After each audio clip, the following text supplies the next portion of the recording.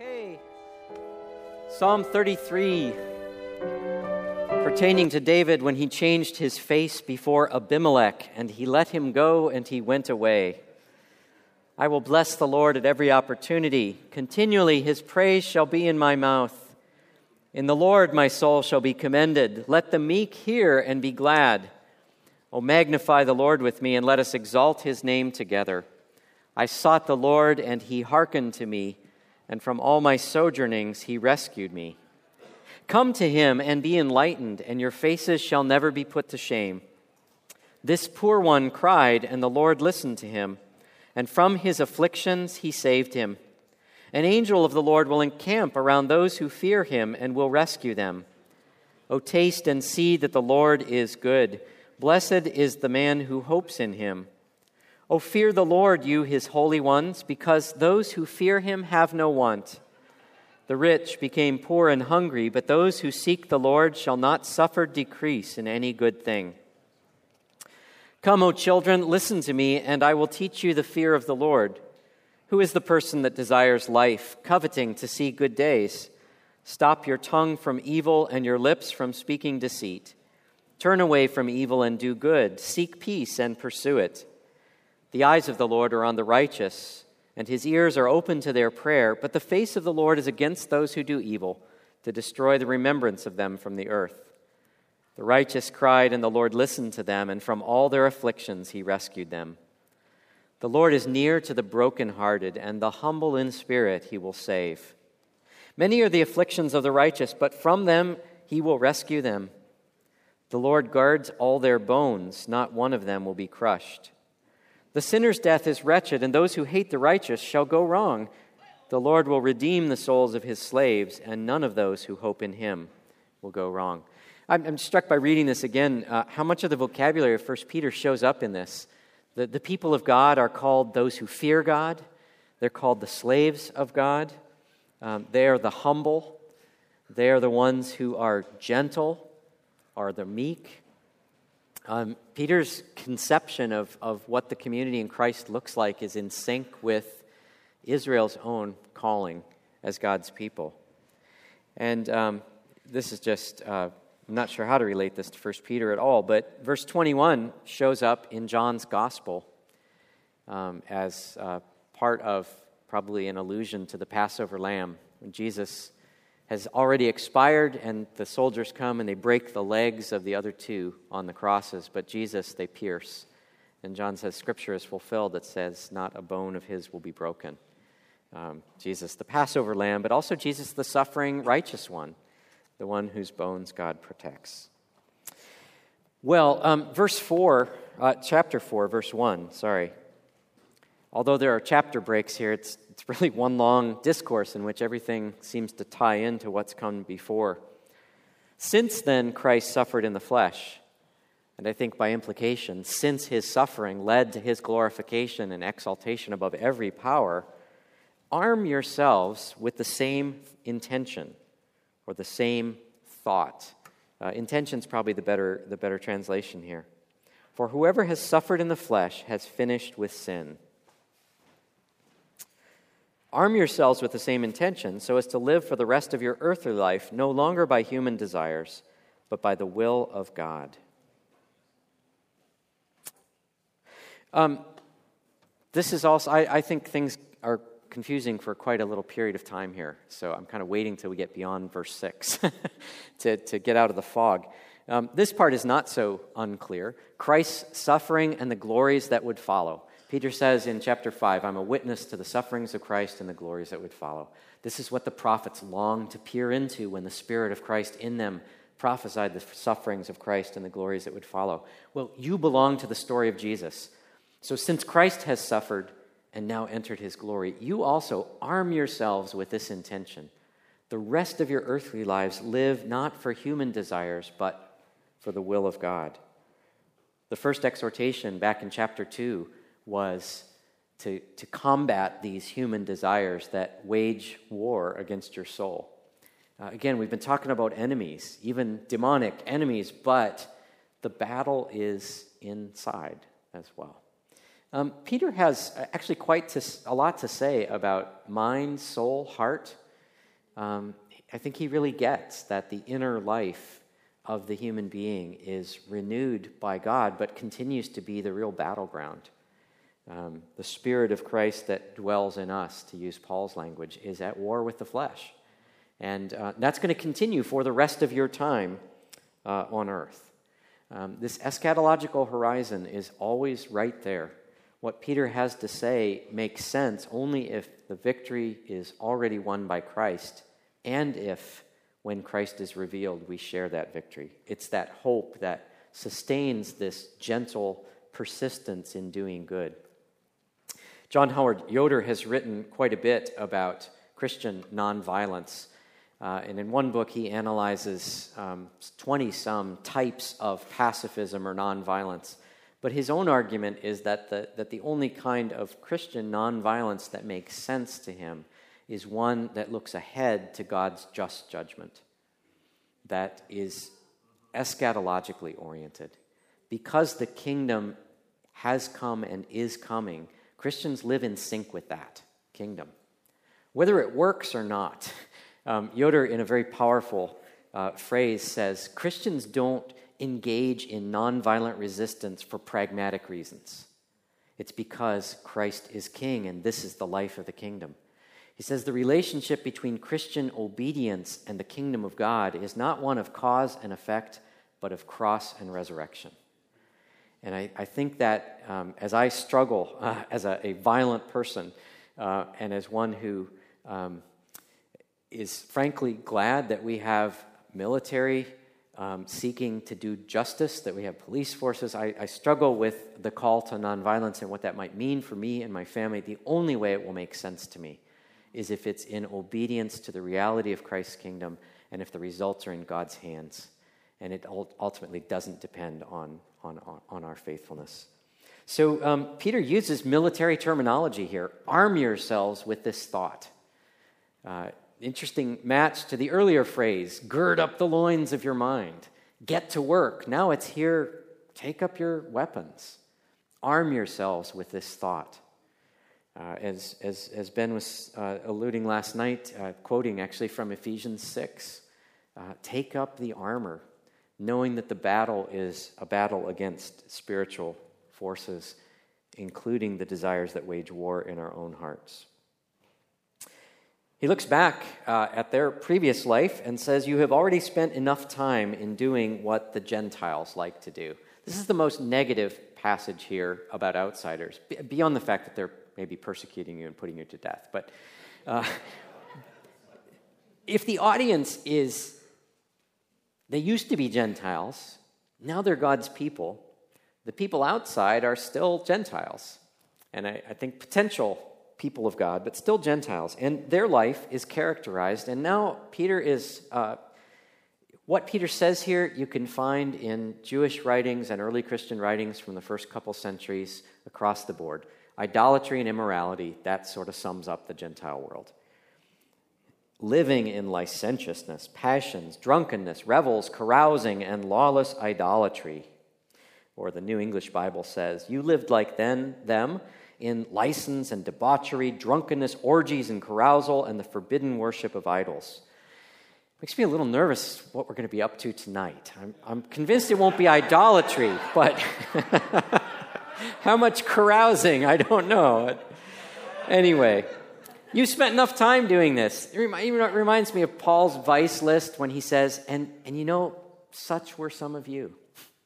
But you've been washed, you've been sanctified, you've been called as God's people. This kind of separation from the culture, though, has a downside to it. People get upset. I've experienced this, to a small degree as a teenager, not wanting to do things that I didn't think I should be doing, whether it was drinking beers in the parking lot of the high school or, joining my friends and toilet papering the principal's house or whatever it was. That's a small taste of it, but there is a sense in which to prescind from some activity is to pass judgment on it, and people notice this. Your friends and neighbors, your former buddies, are surprised that you no longer join them in the same flood of dissipation, and so they blaspheme. They abuse you, but they will have to give an account. You are to be ready to give an accounting when someone demands it of you for the hope in you. Remember that they're going to give an accounting too, to the one who stands ready to judge the living and the dead. So be courageous and take your stand and return blessing for the abuse that you're receiving. But a lot's at stake here for them as well. This can be seen as a way of protecting ourselves. Well, God's going to get them someday. But it also might be a further inducement to witness. To the extent that living in certain patterns of excess just destroy our humanity, there is. I've seen it in the church. I've seen it in outreach to people whose lifestyles are so out of sync with the gospel that comes with compassion because there's a humanity there that needs to flourish, that God wants to flourish, and that overcoming this addiction or that passion is going to allow them to live into joy. John Wesley, his sermons have been edited and published now for a couple decades, and Albert Outler at SMU edited the sermons, but also studied the scripture texts and phrases that Wesley used. One of Wesley's most common phrases in his sermons is happy and holy. And he gets this from the Anglican tradition in his time. And what he means by happy, we would probably call joyful. But the two go together because to be holy in Scripture is to flourish as a human being. It's not exactly the image I had of Methodists, the teetotaling, no card playing, no dancing kinds of people. But for Wesley, to be holy is to be happy. And because we want to be happy, we want to be holy. The quote that Ben read from C.S. Lewis about mud pies in a slum versus a holiday at the sea, that expresses the heart of it as well. God calls us to holiness because he wants us to flourish as human beings. That's also part of the hopeful witness, I think. Why don't you do that? Why don't you join us? Well, not because I think you're terrible for doing that, but because, man, I do a lot better as a human being by not engaging in that behavior. I found something else that makes me a lot more happy and joyful. We have some evidence. I just thought I'd read you a couple excerpts from snatches of text that we have from the ancient world. It would be one thing for these kind of misanthropic Jews, as they were thought, to keep to themselves. But when one of our buddies now suddenly joins this weird group and doesn't join in with us, that hurts a lot more, and that makes us a lot more angry. Tacitus speaks about Romans who became Jews going all the way to through circumcision. He understands that by joining the Judeans, they have ceased being Romans. The earliest lesson such people learn, he writes, is to despise the gods, to disown their country, and to regard their parents, children, and siblings as of no account. You can't be both a Judean and a Roman. And in this period, it doesn't appear imaginable for Romans, at least, that you could be a Christ follower and a Roman, or a Lycaonian, or a Galatian, or whoever else you are. You've disowned your family. So there is a late 1st, early 2nd century work by Minucius Felix, a dialogue between a Christian and a Roman non-Christian called the Octavius, where the non-Christian accuses his Christian interlocutor. He says, "You keep yourselves far from every entertainment, even from the most respectable ones. You go to no plays, take part in no parades. You disdain the public meals. You abhor the games in honor of the gods. The meat and wine offered on the altars you reject as impure. You don't adorn your heads with flowers, groom your bodies with good-smelling essences. You use spices only for the dead, and you don't even put a wreath on your graves." This is how the Christians are perceived. So from inside, you don't join them in the same flood of dissipation, carousings, orgies. From the outside, you guys are no fun. How can you look so down on our gods, on our public potlucks? This is I don't know that it's as hot a button issue as it was at a certain point in the development of evangelicalism, but separation from the world versus engagement with the world. I guess if churches are hosting brewing nights at the church, it's gone a long way from the, we won't dance. But I think this calls for discernment too. What in Peter's day looks like carousing might in our culture not be something that dishonors Christ at all. And I think, again, this is a place where community is so essential. We need to be able to call each other to account, but we also need to be able to press each other, to disagree in love, to be willing to challenge, but also to learn from the kinds of freedoms that some of us have. Here, Peter doesn't do this, but we've got a whole canon.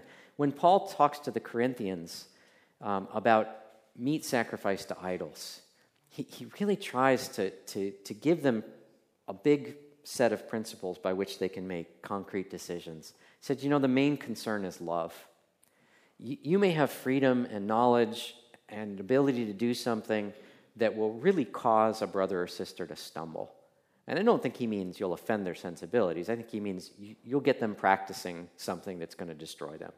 If that's the case, you've got to act in love. How could you destroy someone for whom Christ died, he says in Romans 14, for the sake of food or drink? But on the other hand, in both 1 Corinthians and in Romans 14:15, he says, let's not judge each other. We have one Lord, and that's Christ, and he's the judge. And let each one be convinced in their own mind. So there's a fine line between differing practices and doing something that will lead someone astray. Now, I can't see that it would be loving to serve communion wine at an AA meeting. It just wouldn't be. As much as it might be a really essential part of my practice. This Anglican church we've been going to is now renting space from a Seventh-day Adventist church. They don't need the church on Sunday. It's great. And they don't want us to have wine in the building. And we're in North Carolina. They don't want us to have pork products in the building either.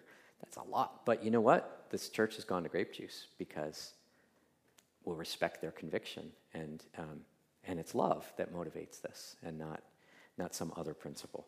So all that to say, just to open yet another can of worms with this, there is a way in which witness can be more difficult when we draw lines. And it really requires wisdom to know where ought those lines to be drawn and where do they not have to be drawn. And we stumble.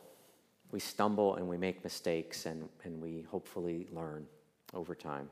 I can remember as a college student reading about some of the great missionary heroes, of a previous generation, the Bible translators, the daring people who crossed boundaries, and then, wondering, was it really so bad for you to share a beer with the villagers in Mexico?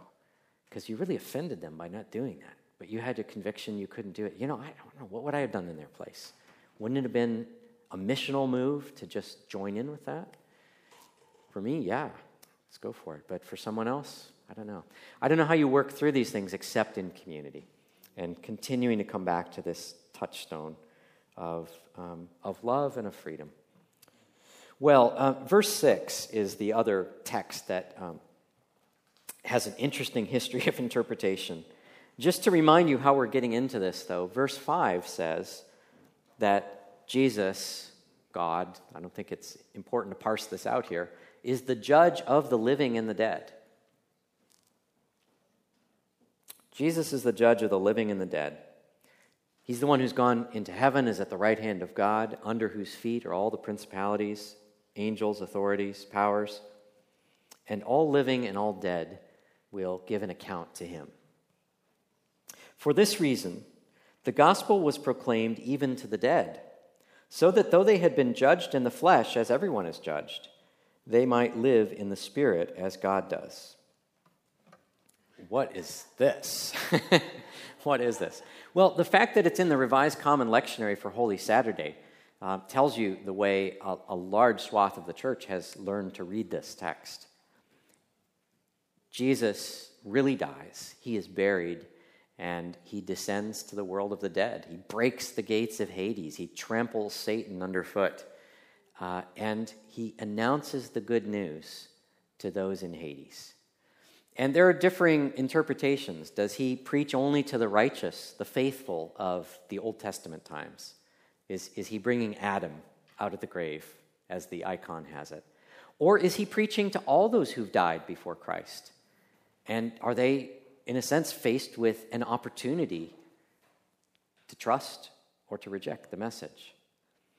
Could this be taken to underwrite at least a hope that there might be yet another chance after death for those who've not heard the gospel? All of these interpretations have defenders. There's also the interpretation that I don't favor, which is that this is talking about the same thing as in chapter 3, and this ought to be, again, an announcement to the spiritual rebellious angels, the rebellious spirits. Yet another interpretation is that those who were alive in our community and heard the gospel, but they've died, the good news was preached to them because even though they've had to suffer death before Christ has come back, they'll be raised in the Spirit. And the best analogy for this is 1 Thessalonians, where Paul says to the Thessalonians, don't worry, those who've died are going to rise first. They haven't lost out. I think that's not a likely interpretation here because there doesn't seem to be any concern with people who've died before Christ has come back. In fact, it's possible we might all die for the sake of Christ. And so I tend to favor the interpretation that this is, again, illustrating that Christ is the judge of the living and the dead, that this is the pre-Christian dead, who will rightly be judged because they've heard the message, even as we have. It may be even more narrow, and that is, it's the faithful, because he speaks about them being judged in the flesh as humans are. Even though they were righteous, they died. And think of Hebrews 11. All of these, even though they received the promises, died in hope. But because Christ is the judge, their hope is not in vain. They will be raised to life even as we are. So there's a range of options for you. The anastasis, the resurrection icon that Ben was talking about, we really did not compare notes, but it's amazing how well he's laid the table for this. The fully developed icon shows Christ. The gates of hell are under his feet. Oftentimes there are demons in chains in the darkness, but Christ is at the center of, and he's got a hand on Adam and a hand on Eve, and he's pulling them out of the tombs, and behind them are the prophets and the saints of Israel. He's plundering Hades and taking them with him into the kingdom. And that is the icon of the resurrection, which I think is really amazing. That it's a vivid way of saying what Peter says, you have been given new birth through the resurrection of Jesus Christ from the dead. And all those who've died in faith have been brought to life now in Jesus' resurrection. They, literally by being pulled out of their tombs and raised with Christ, seated now in the heavenly places, and waiting with us in the presence of Christ for the resurrection of our body. I'm not sure I would preach on this text confidently, but I love the idea of reading it on Holy Saturday and letting the day interpret it. Or if I were to preach on it, I think I might talk about the icon. I might talk about Christ sharing our death. I might even go to a Pauline text, like he died for all that those who live might live no longer for themselves, but for the one who died and rose for them. I might even go to Hebrews 11 and think backwards, as the early Christians did. They saw no discontinuity between the faith of Moses or the faith of Abraham and the faith of Paul and Peter. They hoped as well in Christ. Christ is at the center. There are theologians way smarter than I am playing with thinking about time. How do we conceive of time? If we think of time as a line, it's hard to make sense of some of these things. How can Jesus be speaking the Psalms? But if time somehow wraps around Jesus, Robert Jensen talks about the kind of double helix of the DNA molecule. If time is like a helix that revolves around Jesus, then when Hebrews says that Moses chose the reproach of Christ over the riches of Egypt, he shares exactly the same faith that we do. And so how is it that the faithful who died are not left out? Well, Christ preached even to them. And so they will live in the Spirit as God does.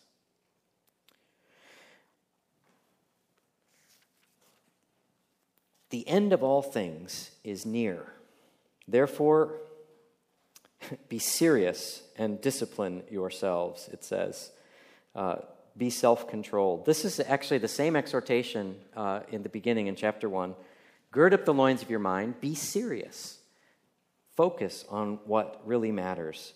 Here, it's be serious and discipline yourselves for the sake of your prayers. I'm just trying to make connections from this week. Learning to focus ourselves on prayer by praying the Psalms. Watching Peter do that in his letter. Thinking about the harmony in relationships. Husbands to wives, but I think that's applicable to any place, especially where we may seem to be in a position of leadership or direction or power relative to someone else, that our own prayers are hindered to the extent that we don't honor others as fellow heirs of life. Above all, he says, and returning to his exhortation in chapter 1, love each other intensely. Love each other intensely. Because love covers a multitude of sins. We're going to sin against each other. This is where Peter begins to sound a bit like James. James ends with an exhortation to forgive sins and actually to pull one another out of sins. But love covers over so much that would fracture our community. So many things that would hamper our prayers and our witness. The answer is not justice, but love. Be hospitable to one another without complaining. That's interesting. I mean, there's been such a spirit of hospitality here. It's embarrassing, actually, to be your guest, to be treated so wonderfully. But, boy, are our local churches marked by hospitality? People write books with titles like The Lost Art of Hospitality. Someone with a busy family of 4 kids and a demanding job, and it's hard to make space to open our home for people. And yet, man, what a blessing when we do that, or what a blessing when we are subject to hospitality. It's kind of comforting to know that way back then, people complained about offering hospitality. It was hard. Resources are scarce. Time is scarce. But boy, the early Christian communities depended on this, to be able to be welcomed, to be safe, to be cared for by others in the community. So love is a nice feeling, but it's got feet to it here. It's going to look like hospitality. And that may look like much more than having somebody over for a meal. There's no end to how we might imagine what hospitality could look like. There's a student from the Netherlands who's come just for the year to Duke and showed up with a small child and wife, and not as much of a plan maybe as he might have had or could have. But he showed up, and one of the local Christian schools said, we'll waive tuition for your daughter. We'd just love to have her in class this year. And someone else, the pastor of his church, they said, you know what, we got a second car, but we don't need it. You can just have our van for the next 6 months. And story after story about hospitality, wow. It's transformed the kind of experience they're having, because otherwise they'd be stuck in a little condo trying to ride their bikes on busy streets. Anyway, I wonder if, though, we got to tell each other stories like this. I mean, I've heard a few sermons on hospitality, but most of the things that have actually affected me have been seeing or hearing about what people have done. So I wonder where is there a place in our community gatherings for kind of sharing good stories, good examples like that. The idea of stewardship shows up then in verse 10, and Peter shares Paul's view that the Spirit has gifted everybody in the community with some kind of gift for the common good. And here he highlights, I think, the kind of visible gifts. Whoever speaks should do so as one speaking the words of God. Whoever serves should do so with the strength that God supplies. But the point is that God be glorified in all things through Jesus Christ. To him be the power and the glory and the power forever and ever. Amen. I love when these writers just have to sort of burst into doxology. It's great. We'll pick up the text after the Amen tomorrow. For those of you who are not having to leave early, we're going to look specifically at Peter's counsel to those who have the role of elder. And so the best we've saved for last because Peter does, but I think Peter speaks directly to pastors here at the end of the letter in chapter 5. So I have on the clock here 10 minutes until 11:30, so we could have some more discussion if you'd like, or if we don't have that much to say, we can break early for small groups. So we'll do small groups at 11:30 and lunch at 12:30. Oh, and sorry, just because I may forget, don't leave after question and answer. There is an announcement. So don't go to small groups until Scott has let you go. So I'll ask you a question. That's great. Okay. It's great to serve because then you get to talk. Who was Christ preaching to in the dead? Any reflections? C.S. Lewis in The Great Divorce helps me think of even if those who had refused before got to hear in heaven, would they turn? Any thoughts on that? Yeah, boy. Lewis is, he's amazing. I just think his, one thing I love about him is the way his imagination is shaped by Scripture and by theology. And he's just such a gifted storyteller. But it's interesting that it tends to be The Great Divorce or perhaps The Last Battle in the Narnia series that they've made as much of an impact or more as some of his essays, which, again, I'm not burdened as you are or graced as you are with the task of preaching week after week after week. But I think about, if anyone in the community needs a sanctified imagination, it's the pastor, it's the preacher. It's the preacher. Cultivate your imaginations, in any way you can. And it's not everybody's primary gift, so I'm not going to make anybody feel bad or guilty who's not an imaginative person. If you're not, like I'm really not, then find people who are and get their stories and read it. But yeah, Lewis imagines that what I think is helpful to me about Lewis's way of looking at things is that he kind of turns it around. Rather than thinking of hell as something that God does to us, he really tries to take seriously, imagine what does it mean for God to create beings capable of responding in love, but also refusing love. And, I don't think we ought to use mystery very often, but I'm pretty sure this is one of the places where we just have to, at some point, confess it's hard. We can't figure it out in a neat package. How is it that our prayers are already an answer to God's prayer, but they're our answer, and that God's prevenient grace, to use a Wesleyan term, seems to touch everyone, but not evoke a response in everyone? I tremble to go where Calvin went to make it work out, because it seems to me that it bumps up against Scripture. Sorry, I'm not a tulip guy, but I also I worry about the tendency to go the other direction, to start congratulating myself because I'm a believer. I mean, we don't do that. When we're really worshiping, we're so conscious that we love because He first loved us, that anything good in us comes from Christ dwelling in us. So how do we hold those things together? But Lewis imagines, or tries to imagine, that it's possible that we might say no to God so thoroughly, that we might misshape our humanity so completely that there's no desire for God left. So, if you remember maybe the end, at the last battle, all the animals pass by Aslan, and they look at him, and they either love him or hate him. And those who love him go into real Narnia, and those who hate him become dumb beasts. Or you've got the dwarves who've decided that they're going to play both sides. The dwarves are for the dwarves, and they end up in a stable, and then the stable ends up in Aslan's country, but the dwarves are sitting in a tight circle. They think they're still in the stable. And Lucy, can't you do something for them? Aslan, he says, I'll show you what I can do for them. He lays a feast in front of them, and they start eating it, and they say, oh my gosh, dirty straw and old carrots, and it's like they're stuck. What more can I do? That's frightening to me. In The Great Divorce, you have people just becoming more and more insubstantial, less and less real. Their voices fade. They become the masks that they've worn. I don't know. That at least seems to open up a conversation with people who really struggle with the idea of judgment. So Lewis ends that sermon The Weight of Glory has the great line about the holiday at the sea. We are far too easily pleased by saying, you meet no ordinary people.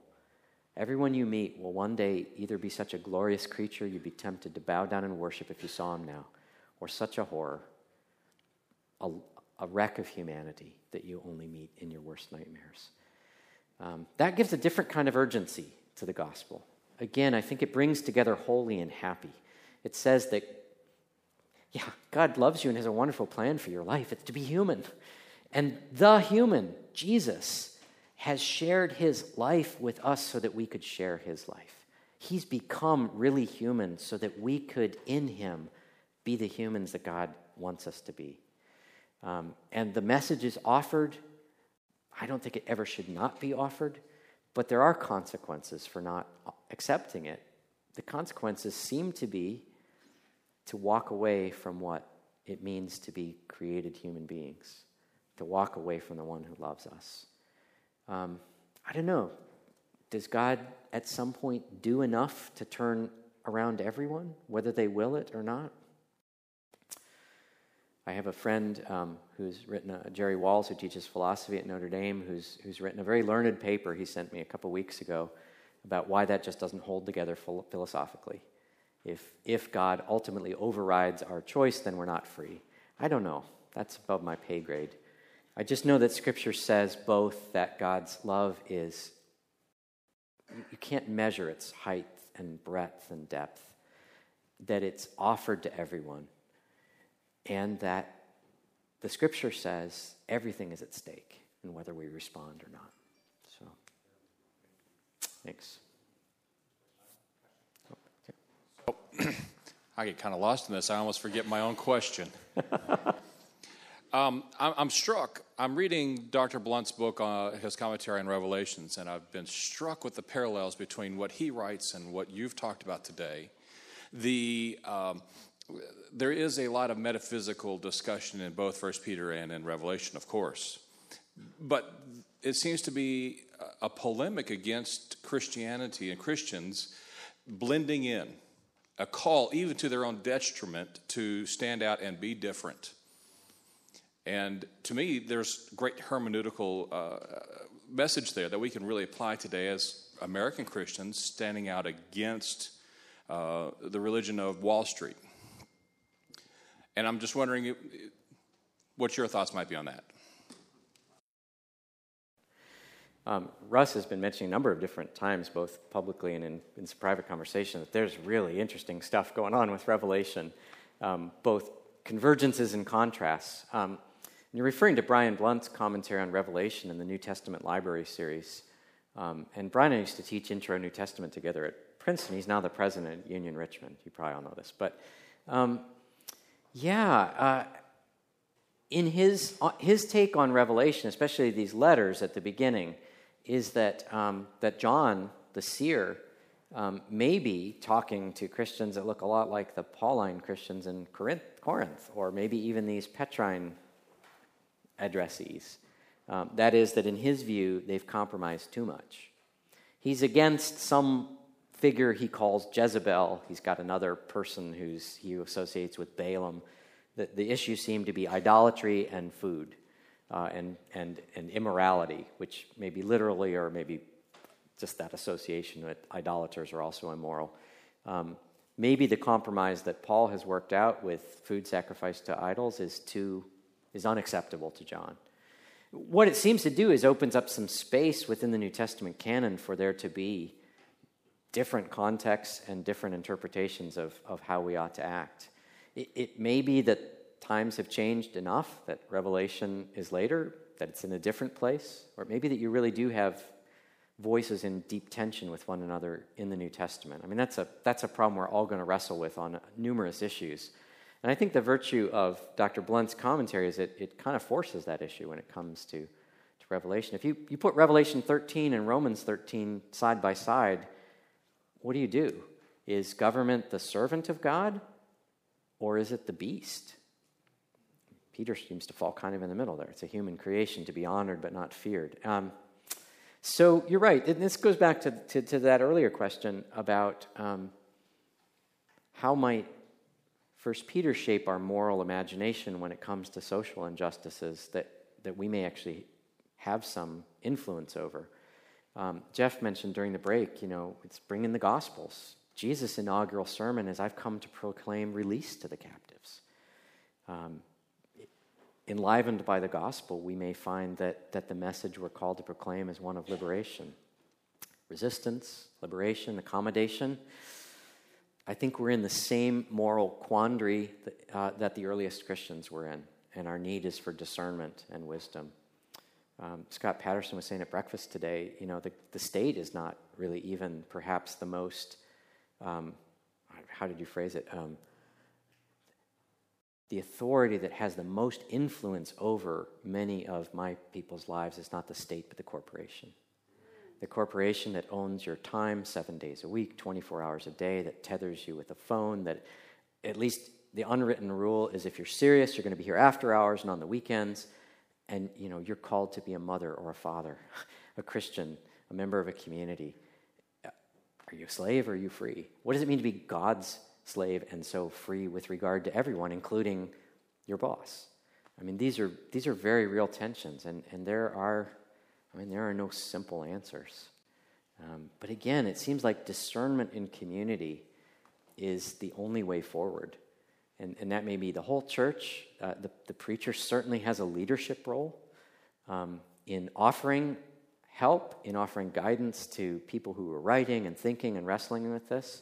But, I realize small groups aren't a solution to everything, but if we've got some brothers and sisters that we can drill down to the specifics of our situation and get wisdom and counsel and prayer, I think that's the most hopeful way forward.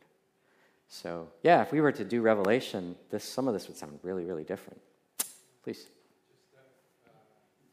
Oh, Jared, great. Yeah, just real quick to hear from you and your imagination. As you've been spending time in this epistle, 1 Peter,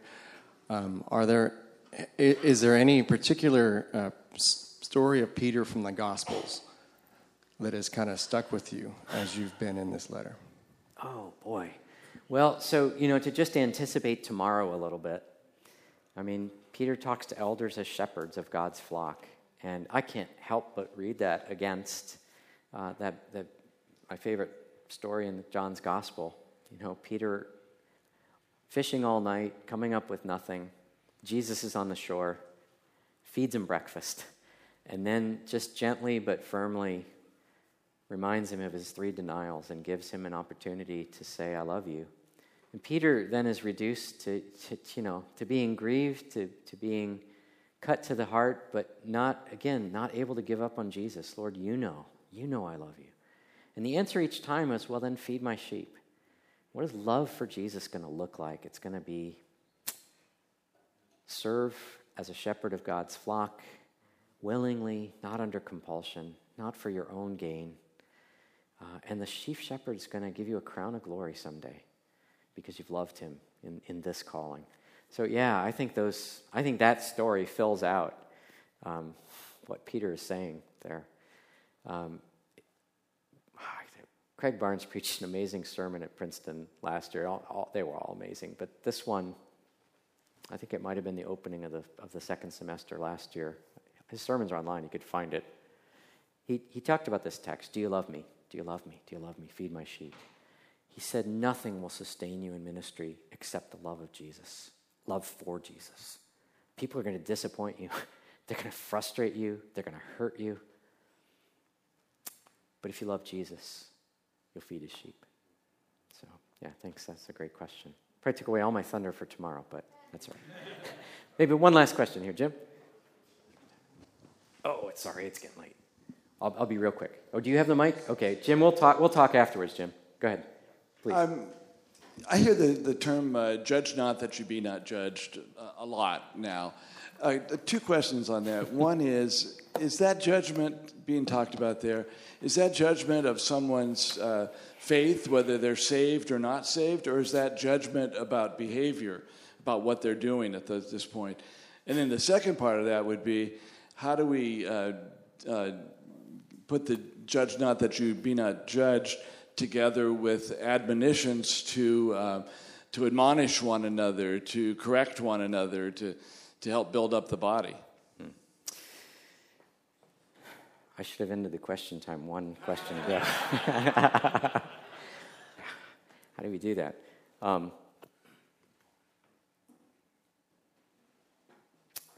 Well, I mean, clearly they're both there in Scripture, right? So how do we hold together any of these texts that seem to be in real tension with one another? If I can step away from the Sermon on the Mount and think about Paul again, and Romans 14:15, Paul is giving this community instructions on behavior. He's made a judgment about what is compatible with the Lordship of Christ and what's not. And within the sphere of behavior that is compatible with life in Christ, he recognizes there's still a wide space. And I think the judge not comes to saying, all of us who belong to Christ will answer ultimately to Christ. It's not our point, our place to judge one another. But there clearly are places where that doesn't apply.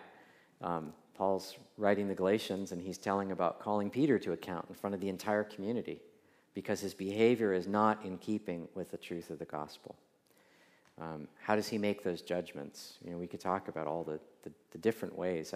If there's one book on decision making in the church that I would recommend, it would be Richard Hayes' Moral Vision in the New Testament. It's not an easy book, and it's not the last word on the subject, but it lays out at least very clearly what the sorts of considerations are in coming to moral judgments, the way in which Scripture fills our imaginations as well as giving us rules and prohibitions, the way in which the traditions and the experiences of the church through time and our own use of thought and reason come together in very complicated ways.